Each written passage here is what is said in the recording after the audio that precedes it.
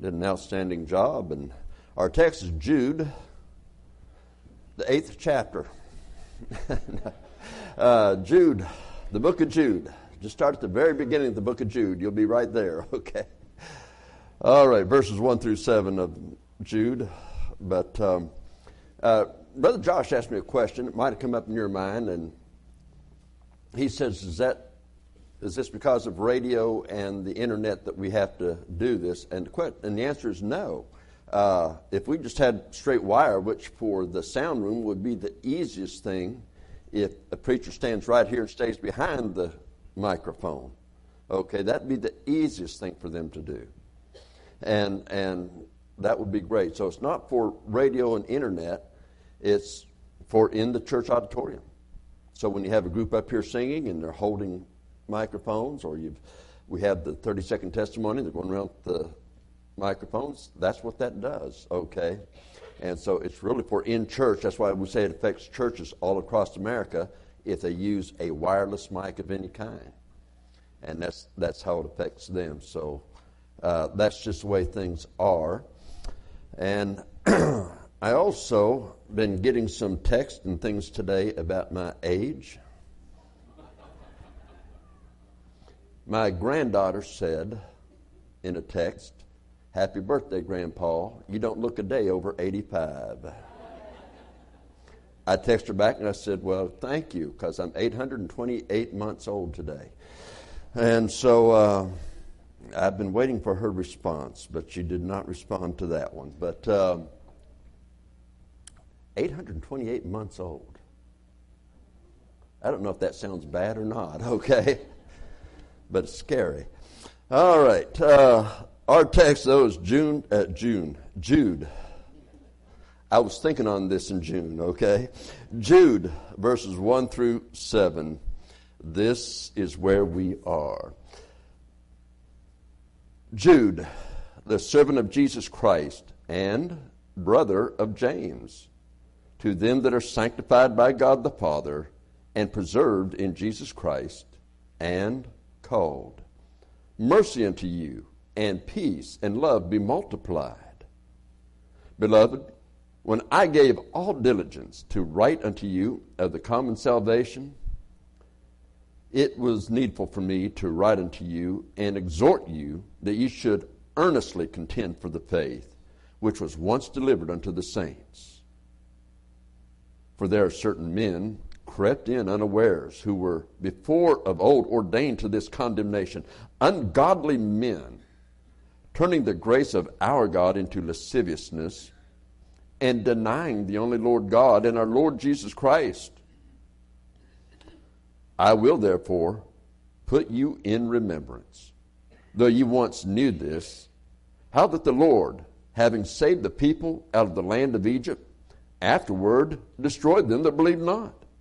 And the angels which kept not their first estate, but left their own habitation, he hath reserved in everlasting chains under darkness into the judgment of the great day.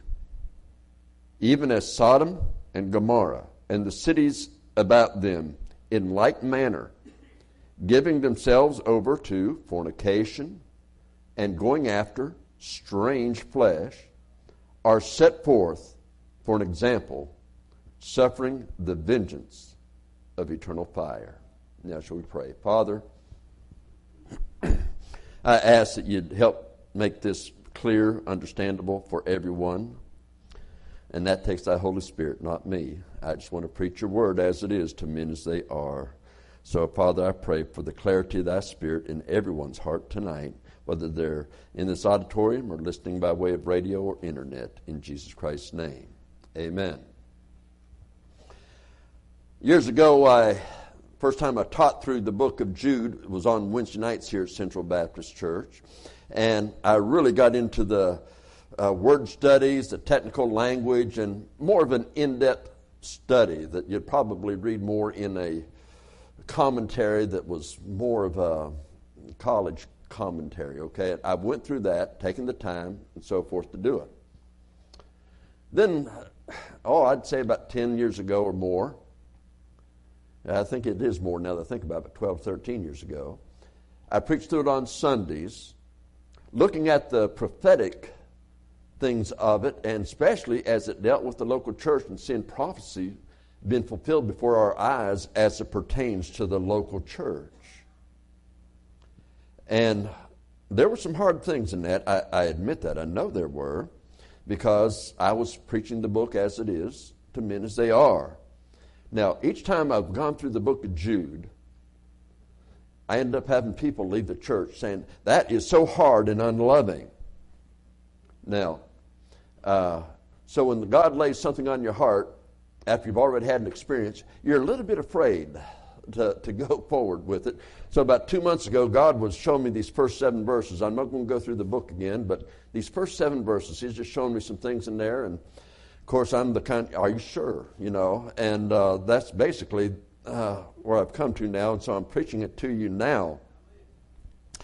But what I want you to understand is that I don't apologize for preaching it. Okay, I'm not going to apologize for it at all. Truth is truth, and ours is to stand with the truth, not against the truth. And yet, God just gave me some things that were different than the first 2 times. You know, each time it's been different. God, not different truth. All truth is right, okay? God doesn't change His truth, but God showed me some other things each time. And so I believe that the Lord's just given me some things here.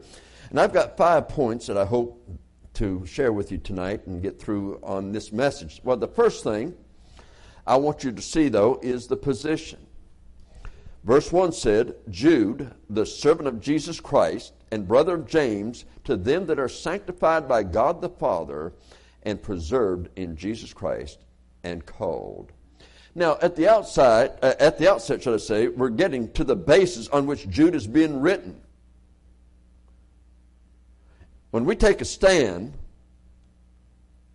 we must begin with the Word of God, because that's where our stand is based. That's the foundation. But we also need to understand that when we take a stand, the world will oppose us. And things will begin to happen.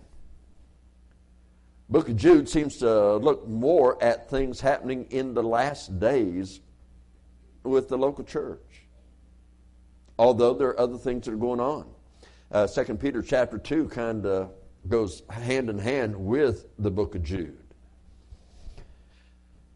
So as we look at those things, we see him, he's starting out here, and he talks about, first, Jude says he identifies himself as the brother of James. And he said, now why would he say the brother of James? But he also says that he is the servant of Jesus Christ and the brother of James. Now there's a reason for that. He and James are full brothers, but both of them were born to Mary after Jesus was born to Mary. So they're half-brothers to Jesus in that sense.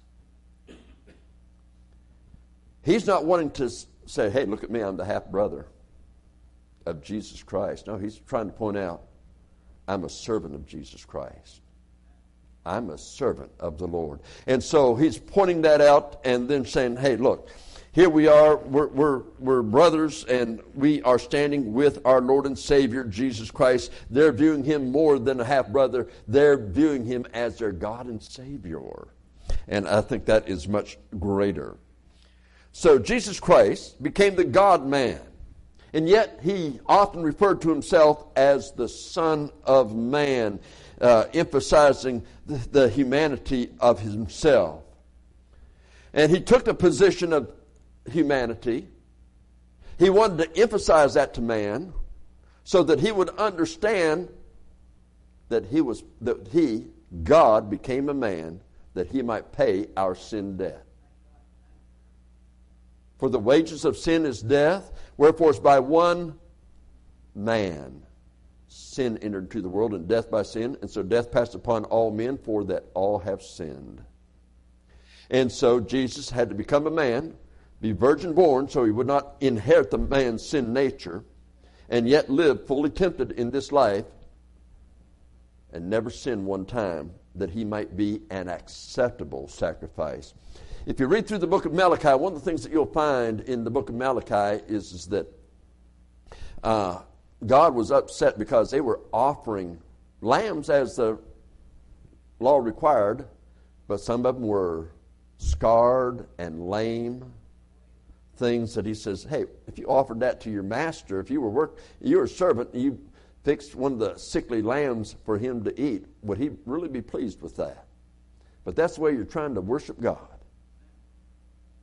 So the sacrifice for our sins had to be a perfect sacrifice. And only Jesus Christ would fit that bill. And so although he created all things, yet we find out in Revelation chapter 1, verse 18, that he obtained the keys of hell and of death in his humanity. It was already his in his deity, but in his humanity, he obtained the keys of hell and death. Why? Because he is the way, the truth, and the life, and no man comes unto the Father but by Jesus Christ. So that was the only way that could happen. And so he provided the way for salvation. So we are now, as a result of that, joint heirs, Romans chapter 8, verse 17. We are joint heirs with Jesus Christ. And you've heard me say this before, but I don't get tired of saying it. I hope you don't get tired of hearing it. But Jesus Christ, his sacrifice was not just to become a man and to die on a cross for our sins. But God is a spirit. He existed throughout eternity past as a spirit. But in his humanity, now he was always the Son of God, even in spirit, he was the Son of God. But when he took on humanity, he also became the Son of Man. But he would maintain that humanity because our inheritance, we're joint heirs with him. And as a joint heir with Jesus, as long as he has a human body, we enjoy that inheritance. Therefore, he's got a body forever. Therefore, our inheritance is forever. Think of that. What a blessing. But what a sacrifice on the part of Jesus Christ. The things that are created were made by things not seen. The greater thing is not the body, the greater thing is the spirit. And that's the image that we were made in. It was the Spirit of God, his image. That was the image that we're made in. We are spirits with a soul and a body, not vice versa, a body with a soul and a spirit. And so, we read in 1 John chapter 3, as we read this morning, behold, what manner of love the Father hath bestowed upon us, that we should be called the sons of God. Man, that is a great honor. That some old filthy sinner as myself could be called the Son of God. Wow. And rightly called the Son of God because he cleanses with his blood. What a great blessing that is. But don't miss, the entire Trinity is interested in our salvation and in our life. He says there in verse 1, we're sanctified by God the Father. That is, we're set apart for him and his holiness. When you got saved, that began a work in your heart and life, and God wants to work in a way that you progress, you might say, in holiness. The closer you get to God, the less of the world, the more of him. Okay? And so, we're sanctified by God the Father, set apart for him and his holiness. We're preserved in Jesus Christ. You see, when we appear before him, we are accepted in the beloved, Jesus Christ. God gave his only begotten Son. His beloved Son he gave for us. We are accepted in the beloved. And we are called by the Holy Spirit of God. So what I'm trying to show you is that the Trinity is active in our life every day. Think of that, the very Trinity of God active in us that are saved. So after seeing the position, we next want to see the presentation of the panorama view. You might say the panorama in view. You see why we need to see our position first before we get the panorama view.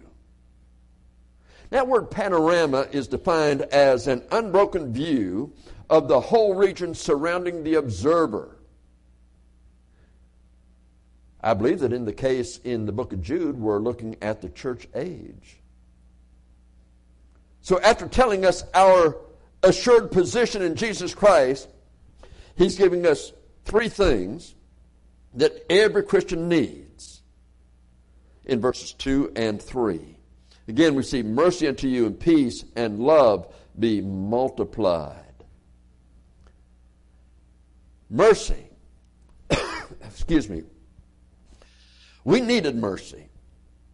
We needed mercy in order to be saved. Without mercy, we could not be saved. Without grace, we could not be saved. But in mercy, he saved us. Titus 3:5 says, but according to his mercy. We're saved. But now we live the Christian life in a place in which the whole world, 1 John 5:19, lives in wickedness. And if this whole world is in wickedness, then we need mercy to live this life in such a place. And so he has set us apart, sanctified us, to equip us, that we might, in this temporal life, live in holy righteousness according to his will, until we enter that abode. But we all fail, and so therefore we all need mercy even after our salvation. The next thing is his peace. If we get our eyes on men, even good men, they'll let us down. We will let each other down. We will let ourselves down. So the key, if you want the peace of God, keep your eyes focused on Jesus Christ, his word, his will, his way, his time. Okay? Do God's will, God's way. So the Trinity is at work for you. You simply trust him. And it's another reason he has preserved the word of God as a lamp unto our feet, to show us ourselves, and a light to our path, to show us the way that we ought to walk in this world. He just didn't tell us, okay, now you live a holy, separated life. He told us, follow the Word of God. It's provided. It's a lamp. It's going to show you yourself, and it's a light to show you the pathway. Follow the Word of God. That requires us to be in the Word of God, to meditate in the Word of God, and to think on it daily, to think on it often. And that's the reason he has preserved his Word. Don't forget his promise in Matthew chapter 28 and verse 20. He says, lo, I am with you always, even unto the end of the world. He's always with us. When you become his, he's there with you all the way. So what are we to do? We're to keep on keeping on. Keep pressing towards the mark of the high calling of God in Christ Jesus. You just keep on going. You keep pressing toward that, and you be what God wants you to be. Amen? A woman too. Okay. Now, the other thing is love. Love the Lord your God. Love him with all your heart, your soul, your body, and your mind. That is the greatest commandment. But if you're going to love him that way, you're going to seek to live a life that's holy and acceptable unto God. You can't live a life, you can't love him with your all and let your soul and spirit be in the things of this world. So, again, he loves us, and that's why he chastens us, that we might not walk into those things. So let the Holy Ghost speak to you each and every day of your life until his voice becomes as familiar in your heart as your spouse's voice is in your ear. I was reading this years ago. I was reading of parents at Little League baseball games. And when there's a big crowd and everybody's yelling and screaming, they say for some reason or another, that little one can hear his daddy's voice even with all those other voices, he distinguishes that voice and he listens. And in this world of noise, of all the things this world has to throw, listen to the voice of God. It'll be clear. Get to know your Father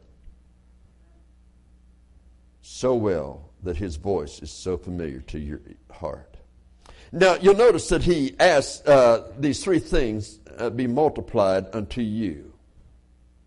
So it's very important to keep the knowledge of your close standing with the Trinity in verse 1. It's important to do that because it's going to help you to have victory in this life. These things, where he mentions it here, of mercy, peace, and love, those are things that are fruit of the Spirit. Those are things that will help you to live for the Lord Jesus Christ in this life. Those are things that will strengthen you. They're holy fruits that strengthen. And it keeps the panorama of your life's daily view. So in verse 3, he says what he really wanted to do. He said, Beloved, when I gave all diligence to write unto you of the common salvation. That's what he wanted to do. He wanted to write about the common salvation. That is so special. But why would he want to write about that? Well, having these things in your heart sustains us. When you're going through the hard days of the last days, when the world is attacking. You see that true with Paul and Silas. Man, these guys have just been beaten with a whip. They're bleeding. Their legs are in stocks. They're chained. They're in the inner prison. The doors are locked. There's no way out as far as the world is concerned. Man, you think they'd really be down? And they're in there singing and praising God, and they're still going at midnight.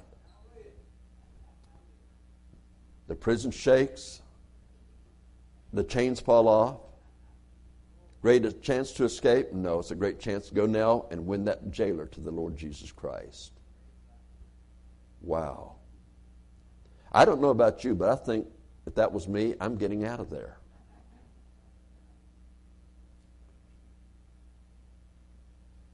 But you see, when the apostle was able, he and Silas and that team was able to keep the vision on Jesus Christ and keep pressing towards that mark, they saw a soul that needed to be saved. And they kept going that, and they kept going that, and they kept going that until they were there. Our responsibility is to rest assured in the promises of God, knowing that they are certain. Although 2 Timothy 3:12 says, Yea, and all that live godly in Christ Jesus shall suffer persecution. But that also tells me something else. Never allow the fact of his death, burial, and resurrection for each of us personally. Again, I believe if I had been the only person to have ever sinned in all of history, he still would have died for my sin and rose from the dead. And the same for you. That's the love that he has for each one of us.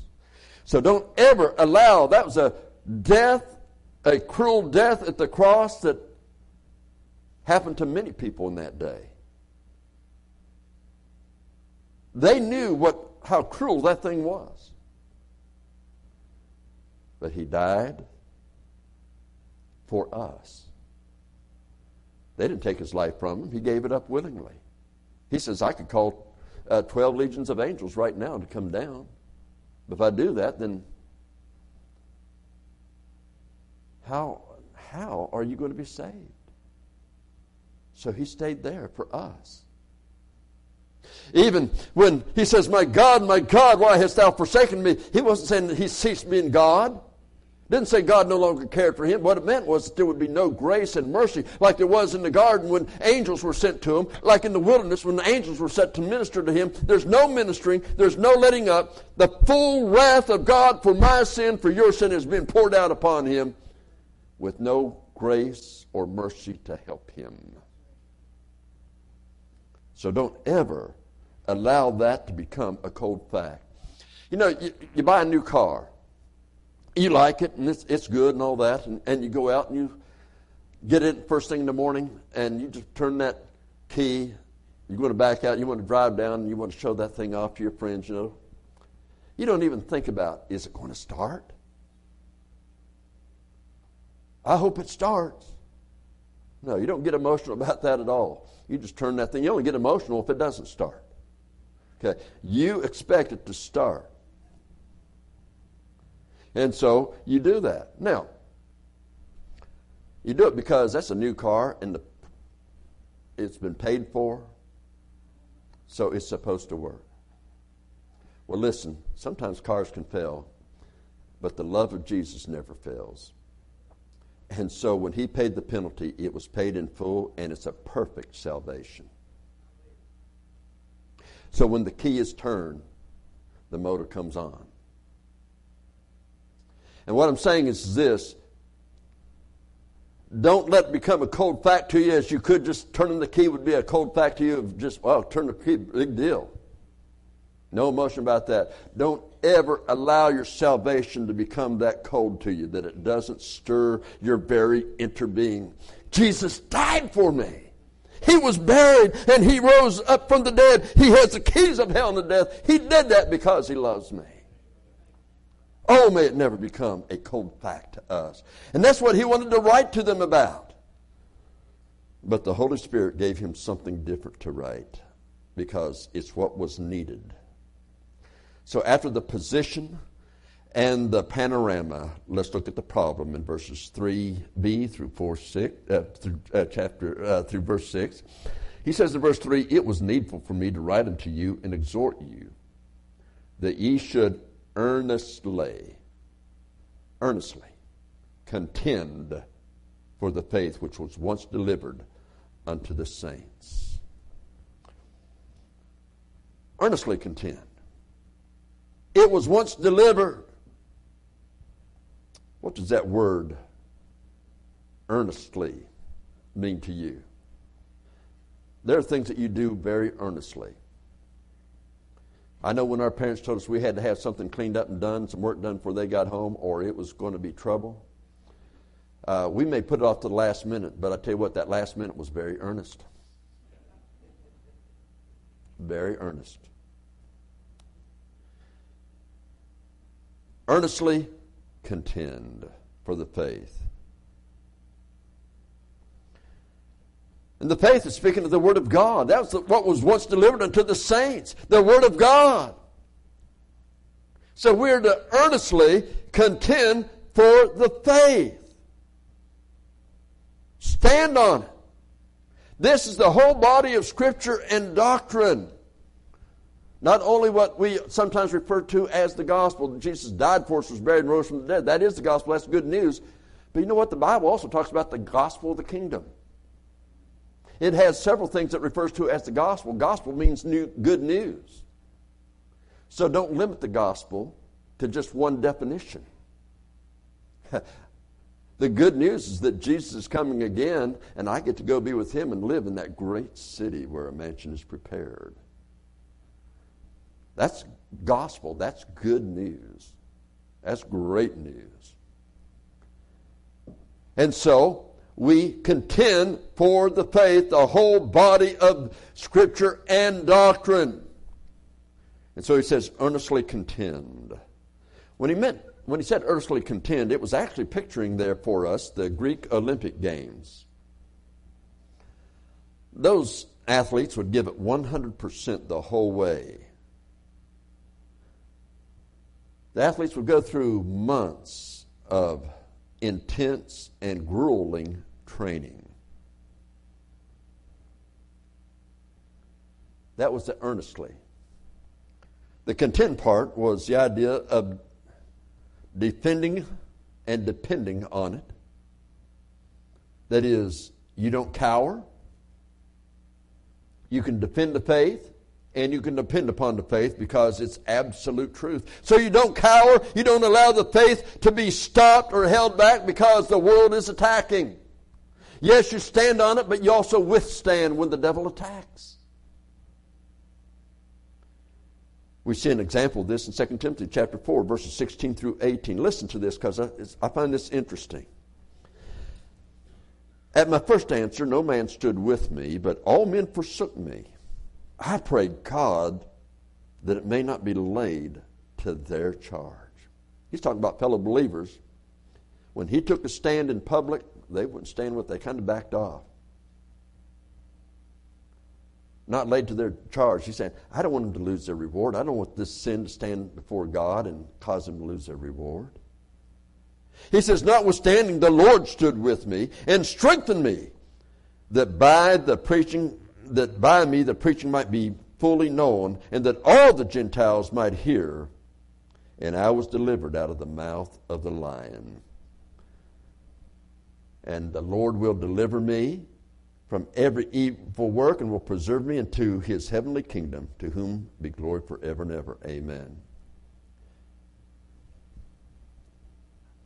On the one hand, it was a sin for those people not to stand with him. But on the other hand, God gave him a duty, and he did it. If he wasn't really standing alone.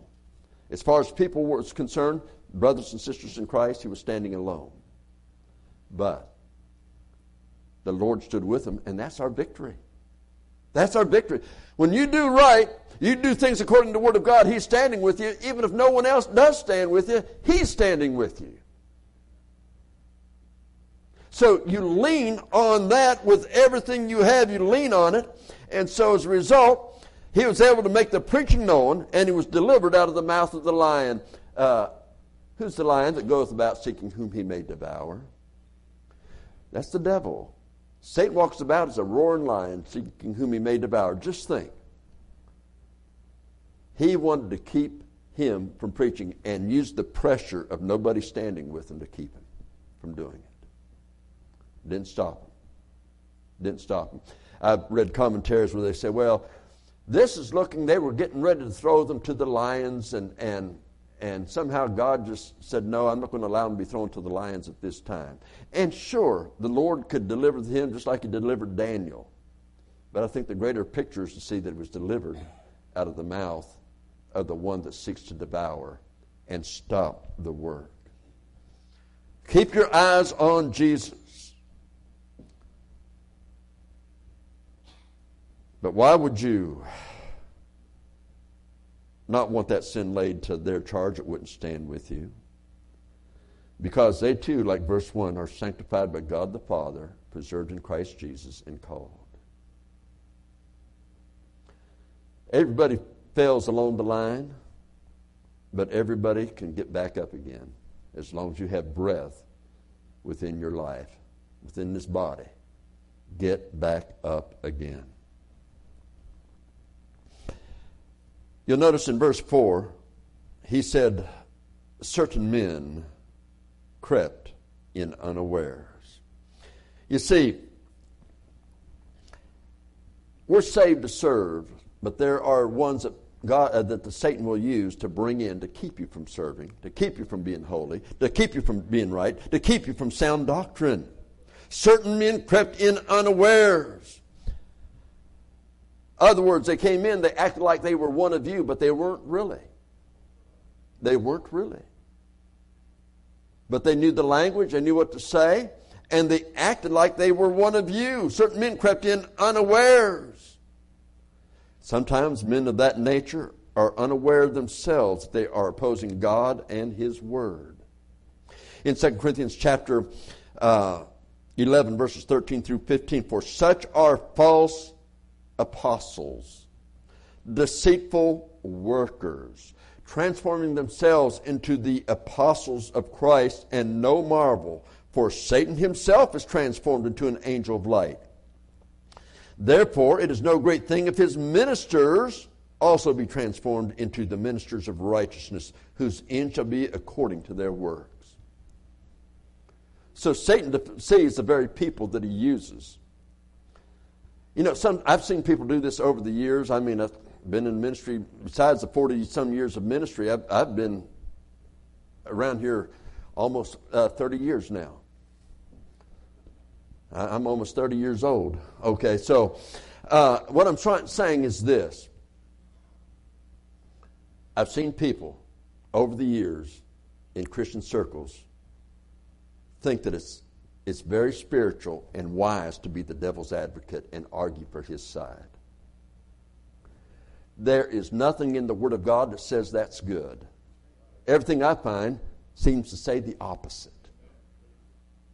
Well, they got to know what they believe, and if we don't throw something up there to them, is that how they train people to know counterfeit money?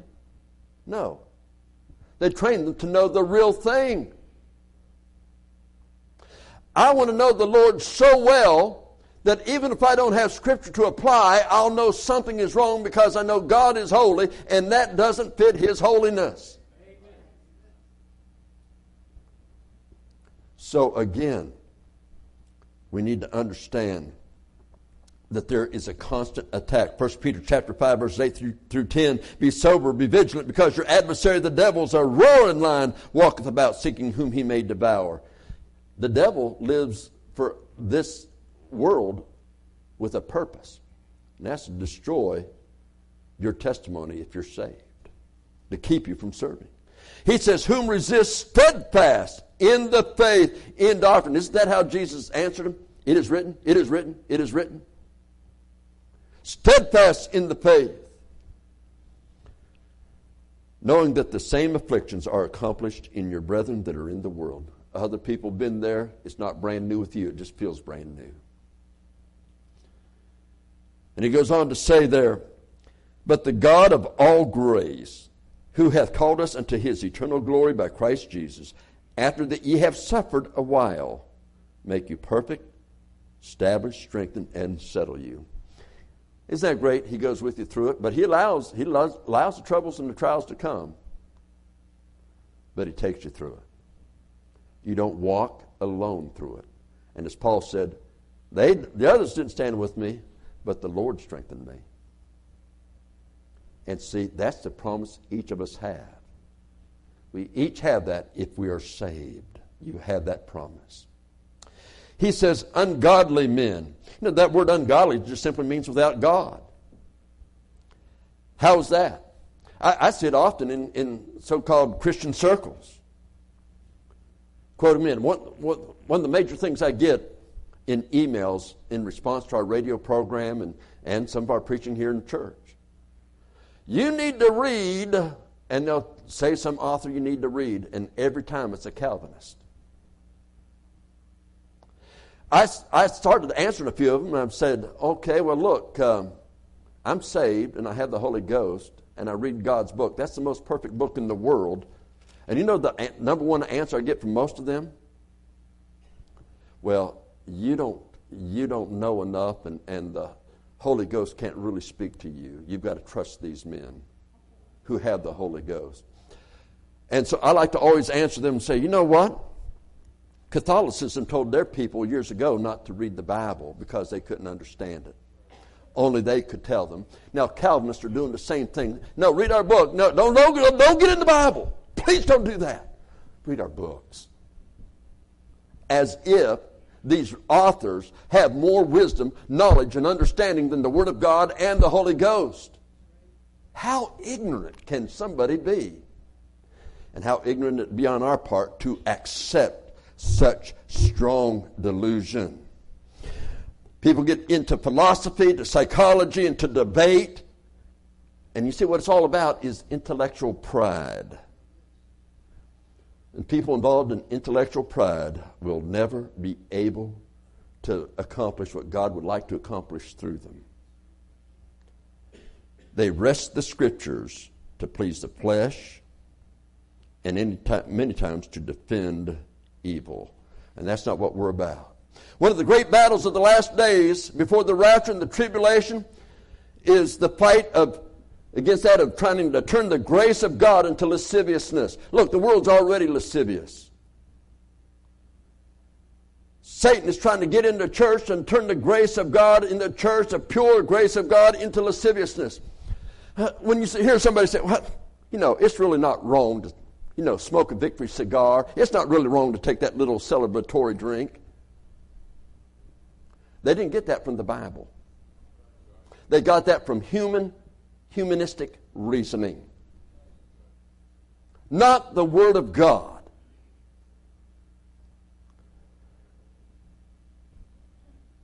Turning the grace of God into lasciviousness. Many have lost their children through the contemporary, through Calvinism or Catholicism. I call them the 3 C's of disaster. Webster's 1828 dictionary, it was developed, when Webster put that out, he was developing it to define words that were in the Bible. And if you get the 1828 edition, you'll see that many scriptures are even used in the definitions to illustrate the definitions. And it's a great dictionary to have, I believe, especially if you're going to use it in reading the Bibles, as it defines words that you may not understand. And it takes the word lasciviousness. It says there, when he does that, I lost my place. Okay, here it is. Loose, lewd, wanton, lustful desires, and the tendency to excite the lust, to indulge the animal desires. Other words, if it appeals to my animal or my fleshly sensualities, then it's all right. That's where it comes from today, with whether it's whoever it is, Rick Warren or anybody else, that says, hey, we've got liberty to do those things today. That's turning the grace of God into lasciviousness. Rock and roll church, why is that? Turning the grace of God into lasciviousness. Now, look, I think many people are deceived. They really don't see it as wrong. And that's because the devil has been able to get that foothold, and they've gone along with it. They've gone along with it. And the main thing that we can do is pray for those people, but continue to preach the word as it is to men as they are. So turning the grace of God, which was born in absolute holiness. Now think about that. The Bible tells us, Psalms 145:17, that God is righteous in all his ways and holy in all his works. And that being true of God, why would he design grace to allow for the unholy and the unrighteous? It doesn't make sense. Because it isn't sense. It's sin. And so, he did not design grace to overlook sin. Look, I'm saved by grace, but my sin was fully paid for with a blood atonement. Jesus died for me. His human body was crucified for me and bled on the cross and died for me. But he rose up victorious over hell and the grave. Praise God for that. But understand, he paid the penalty.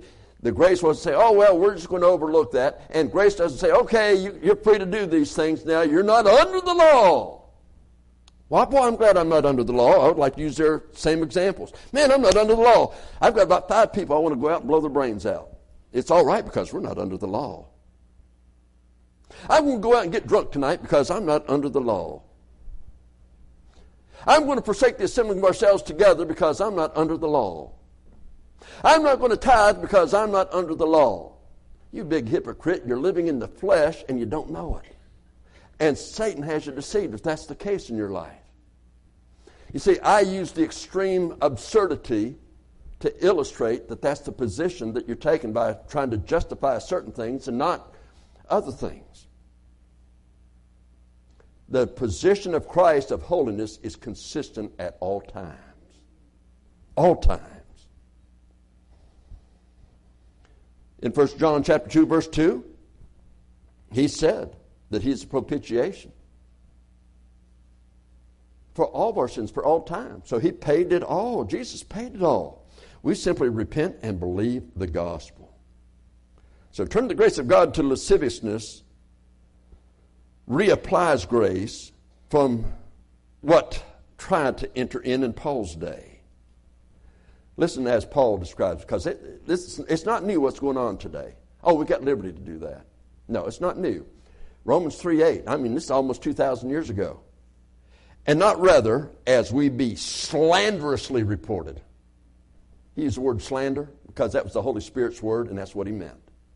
Slanderously reported, and as some affirm that we say, let us do evil that good may come. And the next phrase, whose damnation is just. People that say that's wrong, we don't take that stand, and people will say it, their damnation is just. Those are strong words, is it not? So the grace of God is holy. This grace they talk about is not God's grace. It's like 2 Corinthians 11:4. They're preaching another Jesus. They're preaching another gospel, but not the Jesus and the gospel of the Word of God. Now, verse 5 gives the example of Egypt. They were delivered out of it. Egypt is a picture of the world. We're told to love not the world, neither the things that are in the world. If any man love the world, the love of the Father is not in him. Ye adulterers and adulteresses, know ye not that friendship with the world is enmity with God? He therefore that be a friend of the world is the enemy of God. As a Christian, you can be an enemy. You can be opposing God literally through your friendship, that is through compliance with the world system and the flesh. Any of us. That can happen. And that's just like the people. They were delivered out of Egypt. But there was the promised land, and so many did not get to enter because they exalted the flesh. And see, you're saved from hell. You're saved from the penalty of your sin.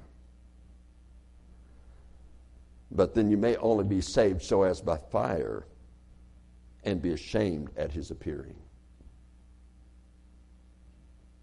I have often wondered, now I'm not stating this as a doctrine, so please don't say, Pastor said this is what he believes is an actual doctrine. I'm not sure that I do. But this morning we spoke of the many mansions in that great city. But you know, the Bible says a new heavens and a new earth. I wonder if those saved so as by fire are going to be on the new earth. I don't know that. I don't know that. I'm just not sure. But I'm just saying, just think, ashamed at his appearing, saved so as by fire. Verse 6 gives the example of the angels. The angels which kept not their first estate, but left their own habitation, were reserved in everlasting chains under darkness unto the judgment of the great day.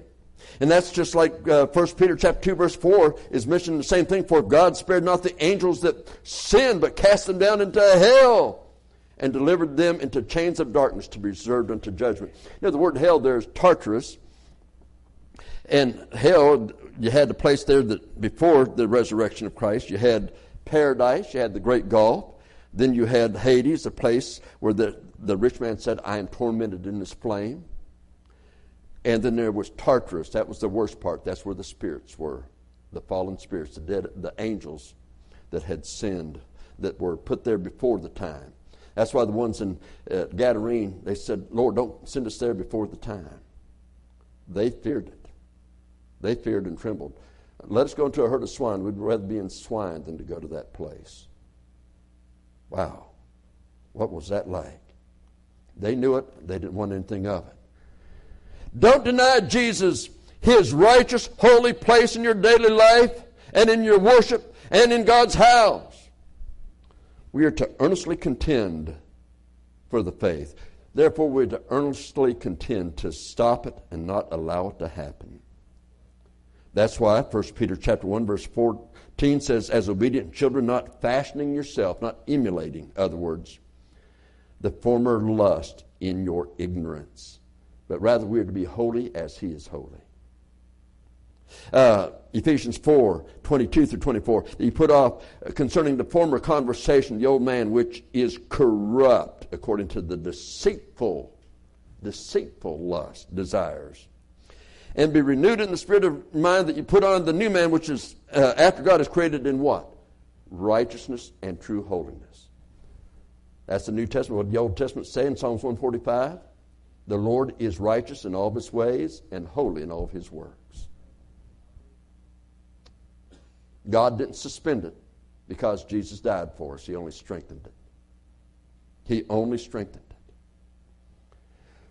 So again, don't turn the grace of God into lasciviousness. We've seen the position, the panorama. We've seen the problem, and then the perversion. You see that in verse 7. Even as Sodom and Gomorrah and the cities about them in like manner, giving themselves over to fornication and going after strange flesh, are set forth for an example, suffering the vengeance of eternal fire. Now, we know fornication, homosexuality, that was the big sin of Sodom and Gomorrah, and God destroyed it. God destroyed it. I have heard preachers and others take Ezekiel 16:49. Behold, this was the iniquity of thy sister Sodom. Pride, fullness of bread, and abundance of idleness was in her and in her daughters.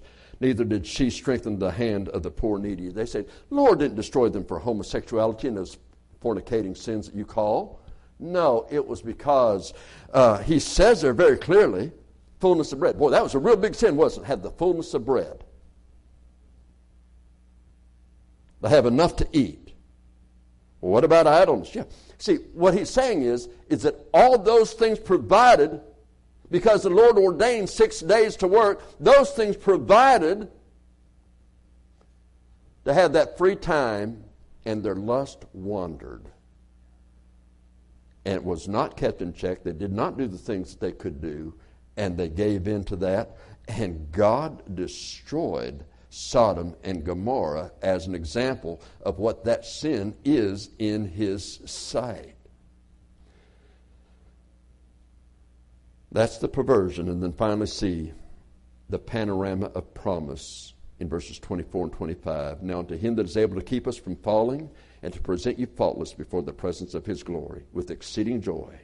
To the only wise God, our Savior, be glory and majesty, dominion and power, both now and forever. Amen.